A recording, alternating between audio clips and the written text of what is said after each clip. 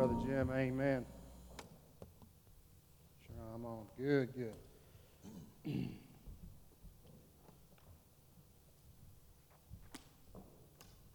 Isn't that a good hope to have, though? That we can stand in confidence on the promises of our God who loves us and who has never failed us. Thank you, Jim, for leading us this evening. This evening we're going to be in Psalm chapter 33. And I'm so glad to be with you this evening to share not only this word with you, but also to share and worship with you and fellowship with you. Thank you for coming out in the storm. My wife and I, hailing from Texas, we didn't see much rain, so we're actually thankful. I'm sure you may not be to see as much as we have recently, but we enjoy it and love it and are glad to see it. But this evening we're going to be in Psalm chapter 33, starting at verse 13. If you would, please stand for the reading of God's Word. Psalm chapter 33, verse 13. The Lord looks down from heaven. He sees all the children of man. From where he sits enthroned, he looks out on all the inhabitants of the earth. He who fashions the hearts of all of them and observes all their deeds. The king is not saved by his great army. A warrior is not delivered by his great strength. The war horse is a false hope for salvation, and by its great might it cannot be rescued. Behold, the eye of the Lord is on those who fear him, on those who hope in his steadfast love, that he may deliver their souls from death and keep them alive in famine. Our souls await for the Lord. He is our help and our shield, for our heart is glad in him, because we trust in his holy name. Let your steadfast love, O Lord, be upon us as we hope in you. Let us pray. Dear Lord, God, as we gather here this evening, Lord, let this not just be another thing on the checklist that we do. God, let each of us, including myself, God, expectantly wait upon your truth. God, may we leave here impacted and changed by your truth, by no word of man, by no show of man, but God, simply by your truth that is in your word. God, thank you for each that has come. God, thank you for my strength and my health this day. Lord, we love you and praise you and ask all these things in Jesus' name. Amen. You may be seated.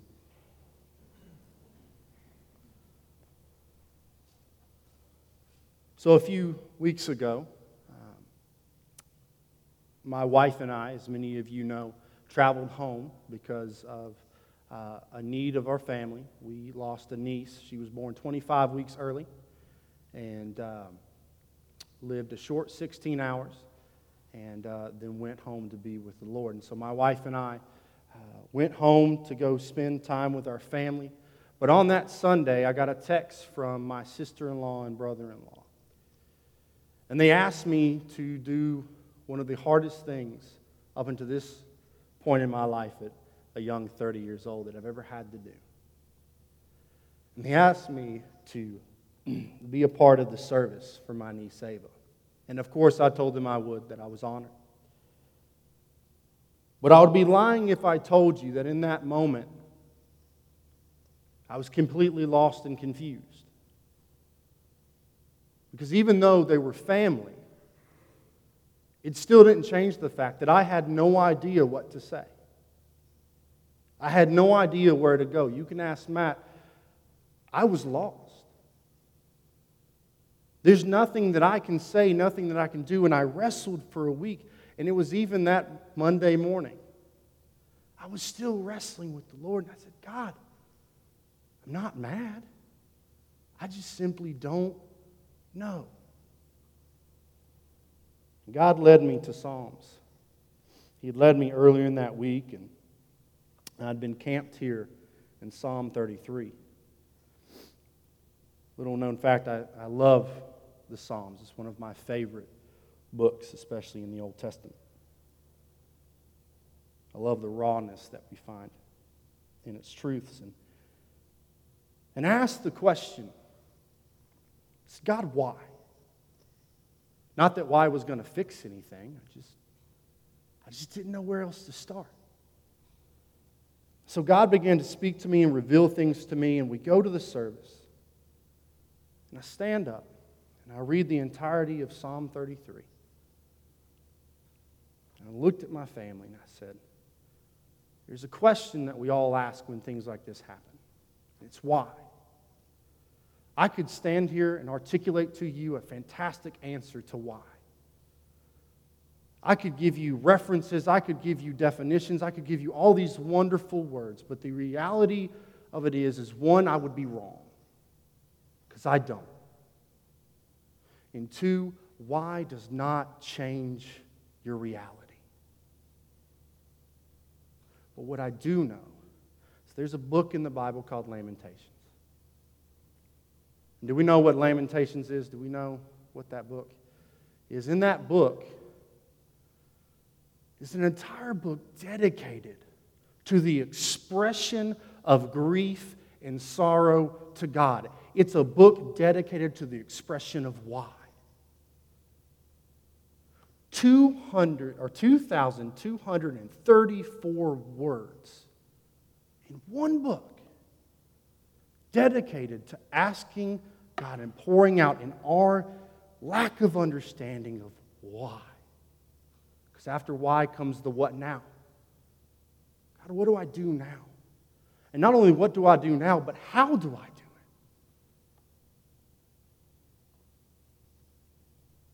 But it's not just the how, it's often the when.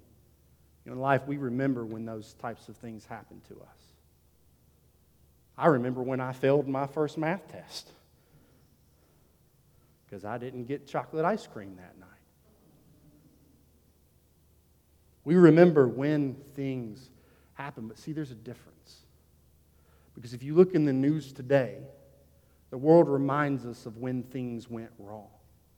And the news is littered with reminders of what history has done and what we've done in the past, of our failings. But see, there's a difference for believers. I can't give you the why. I can't even give you the what now or the how. But I can tell you what comes after the when. And that's the where. Where does our hope lie? And that's in Jesus. And as believers, our focus must always be on the where. Not just for ourselves, but for the world. Because they're watching. As we watch them, they also are watching.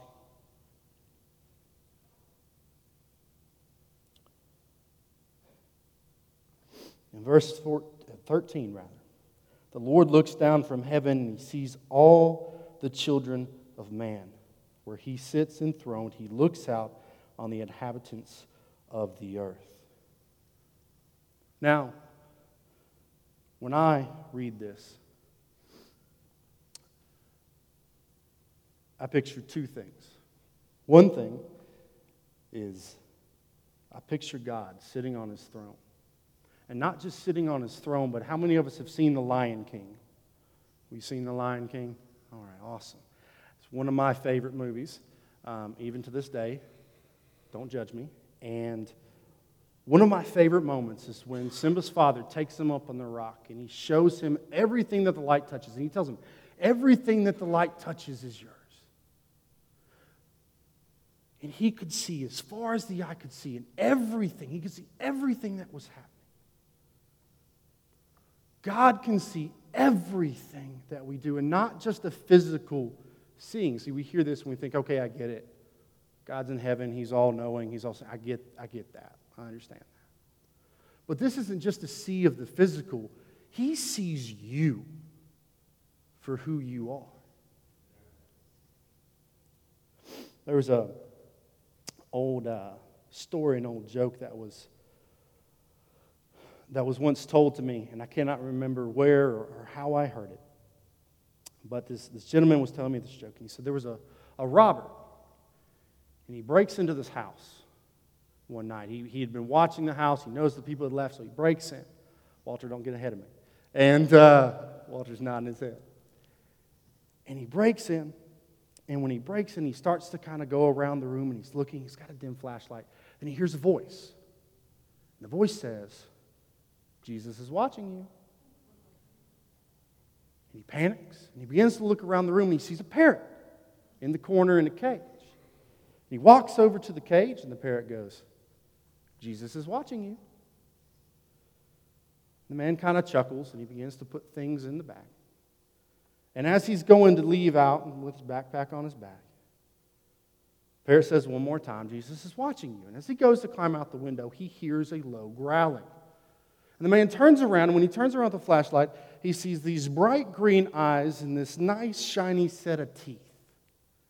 And it's the man's Rottweiler. And the parrot says, sick him, Jesus.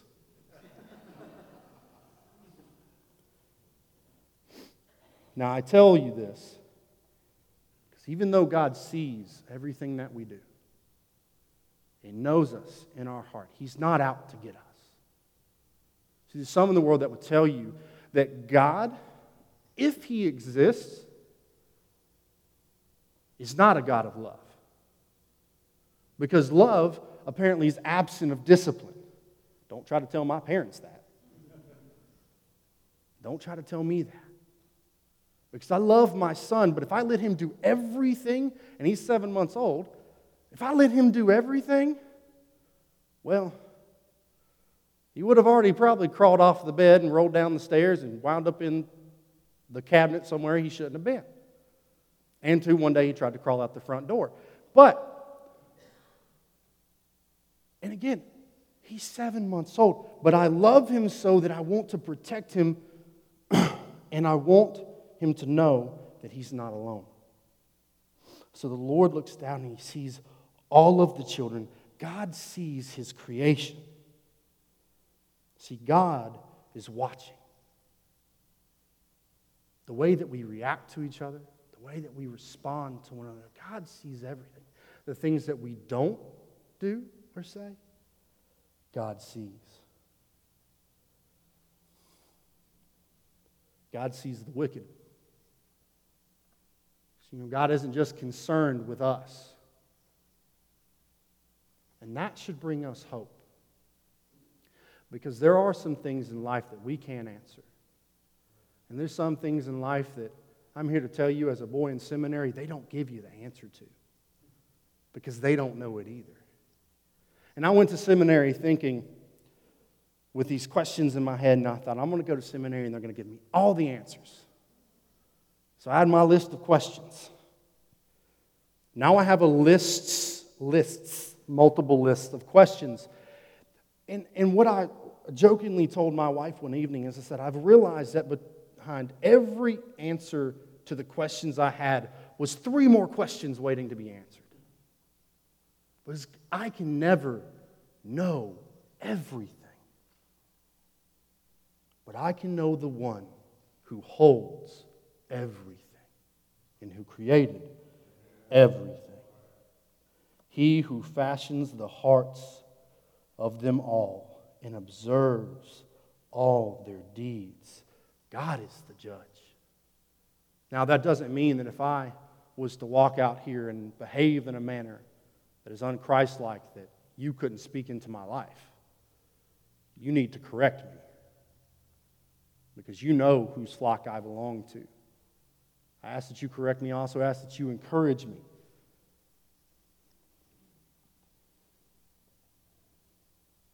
Because this isn't a scapegoat. God is not a free-all. We can just behave how we want and do what we want because God is love.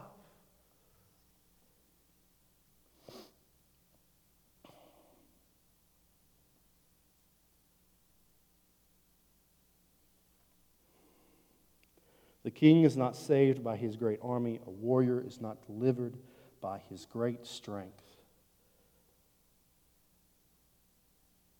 My grandfather was a very strong individual.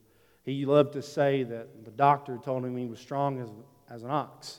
Apparently he'd been telling him that since he was 5, all the way till he was 89, that he was strong as an ox. In fact, he got put in the hospital about 3 weeks before he passed away due to some complications to his surgery, but he was still cutting his grass. In fact, he told the nurses that he had to leave after his surgery because he had to go cut his grass. And when they told him he would not be strong enough, he said, "You can ask my doctor, he'll tell you I am." But in all of his strength,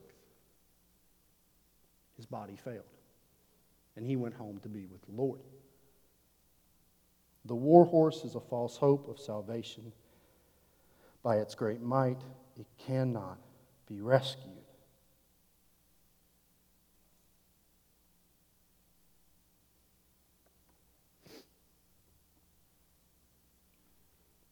We can have all the right things to say. We have all the right knowledge, all of the wisdom, all of the commentaries, all of the research. But ultimately, that's not going to save us or benefit us for eternity. But here's the hope that we do have. Behold, the eye of the Lord is on those who fear him, on those who hope in his steadfast love. We don't have to be strong enough, because God is the one which our strength comes from. The problem in the garden wasn't that Adam and Eve weren't strong enough. That was an issue. But the problem is that they took their eyes off of God. See, we look at that story and we look at the moment where all of a sudden their eyes are open and they realize, oh, we can eat of the tree. See, it's not necessarily the fact that, oh, you mean I can eat of it? No, that wasn't what tripped them. You remember what they were told? You will be like God. That's what got them. Not that all of a sudden, oh, I can partake of this, because I'm here to tell you, if he was, Pastor Matt was talking of this earlier with some others about clams and oysters. I wouldn't touch them. I don't like them. I just can't. I've tried them all kind of different ways, and I can't get behind it. But if you told me, if I ate an oyster, that I could have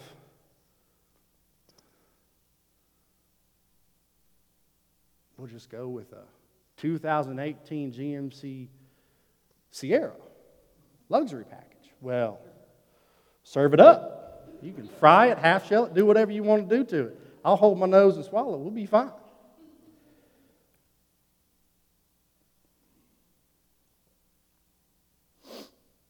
But the reality is that that's not going to ever happen. Now, we don't just fail because we fail. We fail because we take our eyes off of God and we rely on our own strength, but have hope because God is always watching over us. See, the other part of that story that many of us know is at the end of Genesis chapter 3, at the end of Genesis chapter 3 in verses 20 through 21, we see where God fashions clothing. He slaughters, he kills for his children and fashions for them clothing to hide their shame. He didn't just do this because he's like, man, those leaves are really out of fashion. He did this because of his understanding and his knowledge and his wisdom of who we are. He doesn't just see our problem and go, Mr. Fix-It.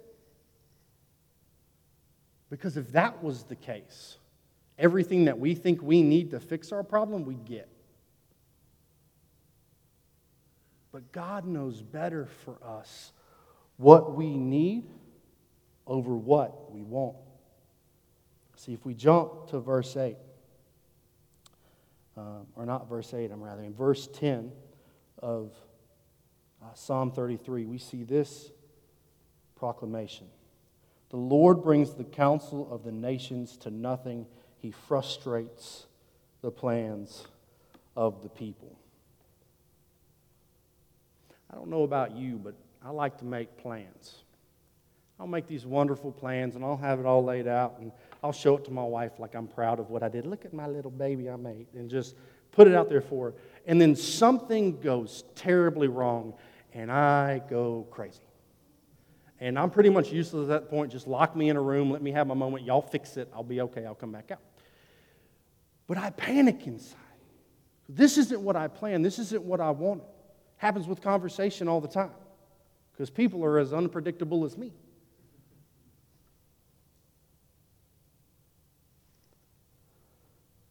And God doesn't,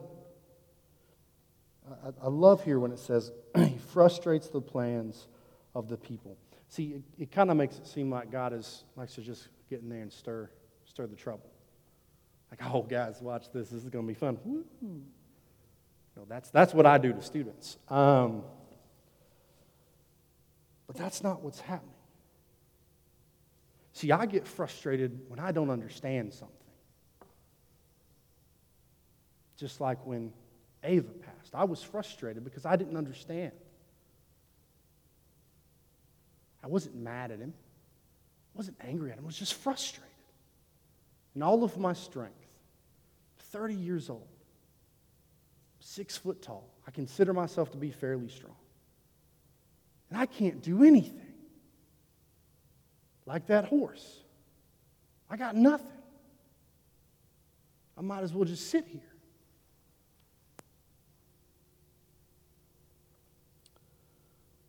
But listen to verse 11 and 12. The counsel of the Lord stands forever, the plans of his heart to all generations.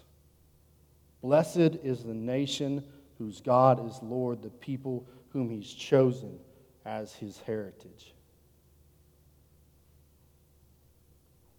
I walked into church one morning, not here, but with another church family. And I walked in service. And I walked in one particular door because I'm predictable. And I walk in the door, and there was our door greeter because they too were predictable at this particular church. And so I see Mr. Bob, and he hands me this folded piece of paper, and he hands it to me. And I take it, and he said, read that sometime, come back next week and let me know what you think. I said, I would love to. Took it home, read it. And it was this story and a testimony of this young man who went off to war in World War II and talks about his addiction to alcohol, his addiction to women. It goes through this story and just this testimony of how God transformed his life after he came back, after his children wrote him off. And all of these things happened. And there was a moment in his life where he stopped and he listened. He just wandered into a church and realized he needed to go to church because he remembered it from when he was a boy. So he wandered into church revival and found the Lord. And from then, God changed his life. And I'm just thinking, man, this is a great testimony. I'd love to meet this guy. And then I get to the end, and I realize that it's the man who handed me the piece of paper. But I was confused because I knew him as Robert, not as Bob. And I get back to church, and I handed him that piece of paper. He was 92 at the time. He's still doing well, and we're still friends. And I handed him the piece of paper. And I looked at him, I said, sir, thank you for sharing that with me. And he said, it's no problem. And that was the moment where he turns, and he looks at another man, and he says, hey, Clyde, when that was the other gentleman's name, he said, Clyde, come meet my friend. And I looked at him and said, I'm your friend. That's weird. And he goes, what, you got a problem with my age? And I said, no, sir. But we saw each other every Sunday morning. And every Sunday morning, he stopped me to have a word and a conversation. And he shared about successes and failures, about how God has changed his life and impacted his life and was impacting his family. Honey, did he have 18 grandchildren and like 19 great-grandchildren, some crazy number? He said that he wanted me to meet his family, and I said, I don't have a lifetime.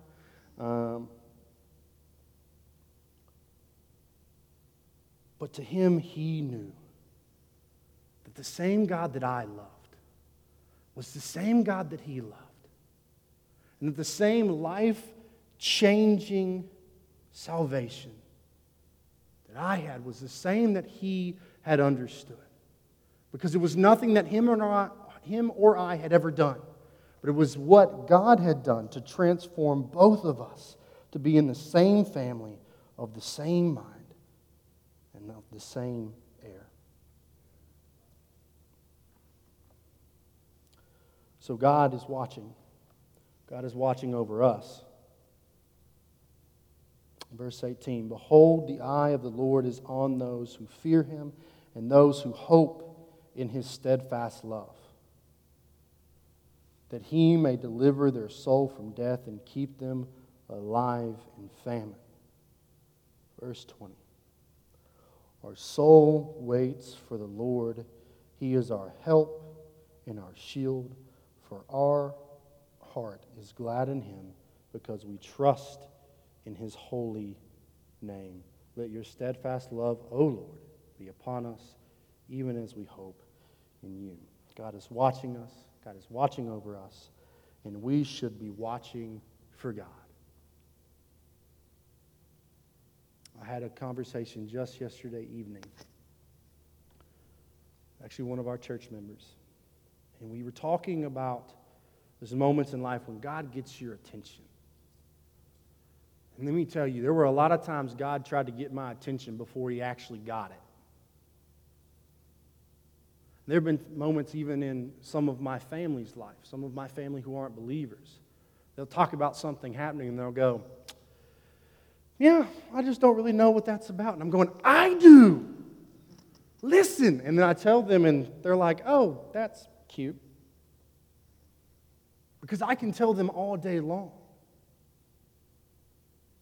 And I can tell them until I'm blue in the face. But until they come face to face with the understanding of who God is, they won't be verse 20. They won't wait for the Lord. They just wait for the end. They wait for the next day. Because their hope is in nothing. Pastor this morning was talking about the hope that we have in Christ. And I have it written here. God hit me in that moment. To have hope, as we have, is to have confidence of the end result. To have hope in Christ is to be hopeful of what's going to come. It will happen. There's no question in my mind that it's going to come. Because if I had any question, then my soul couldn't wait on anything. Because I'm not sure it's even coming.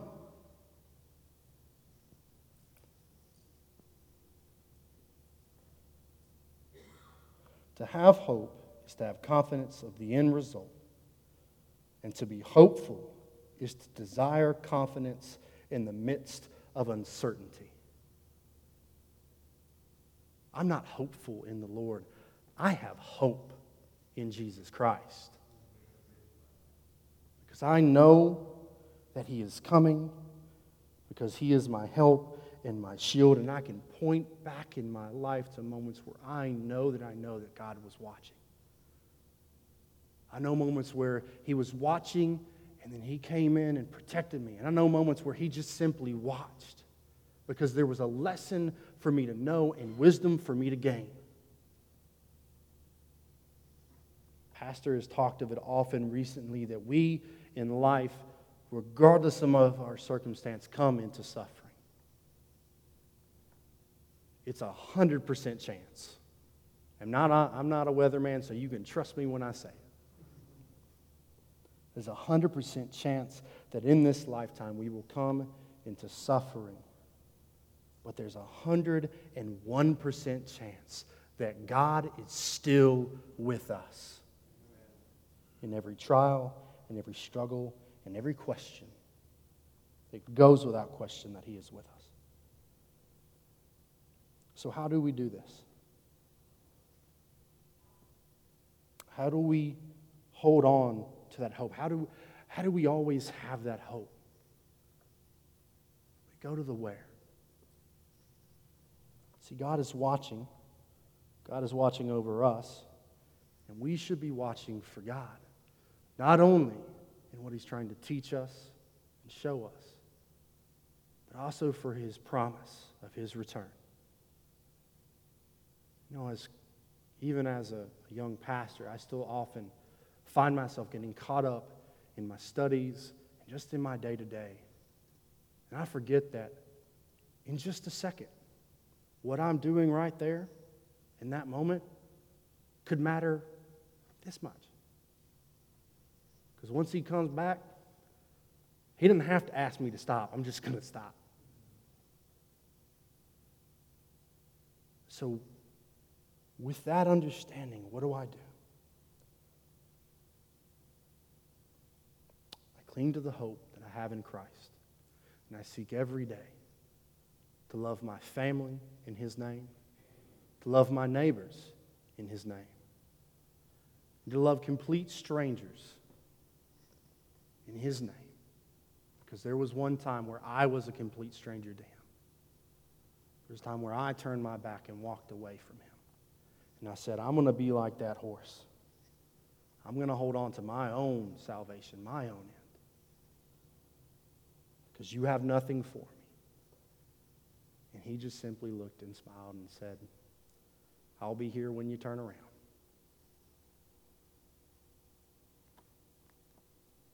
So as we go this week, tomorrow is Monday. For many people, Mondays are the terrible day of the week because, we got to go back to work.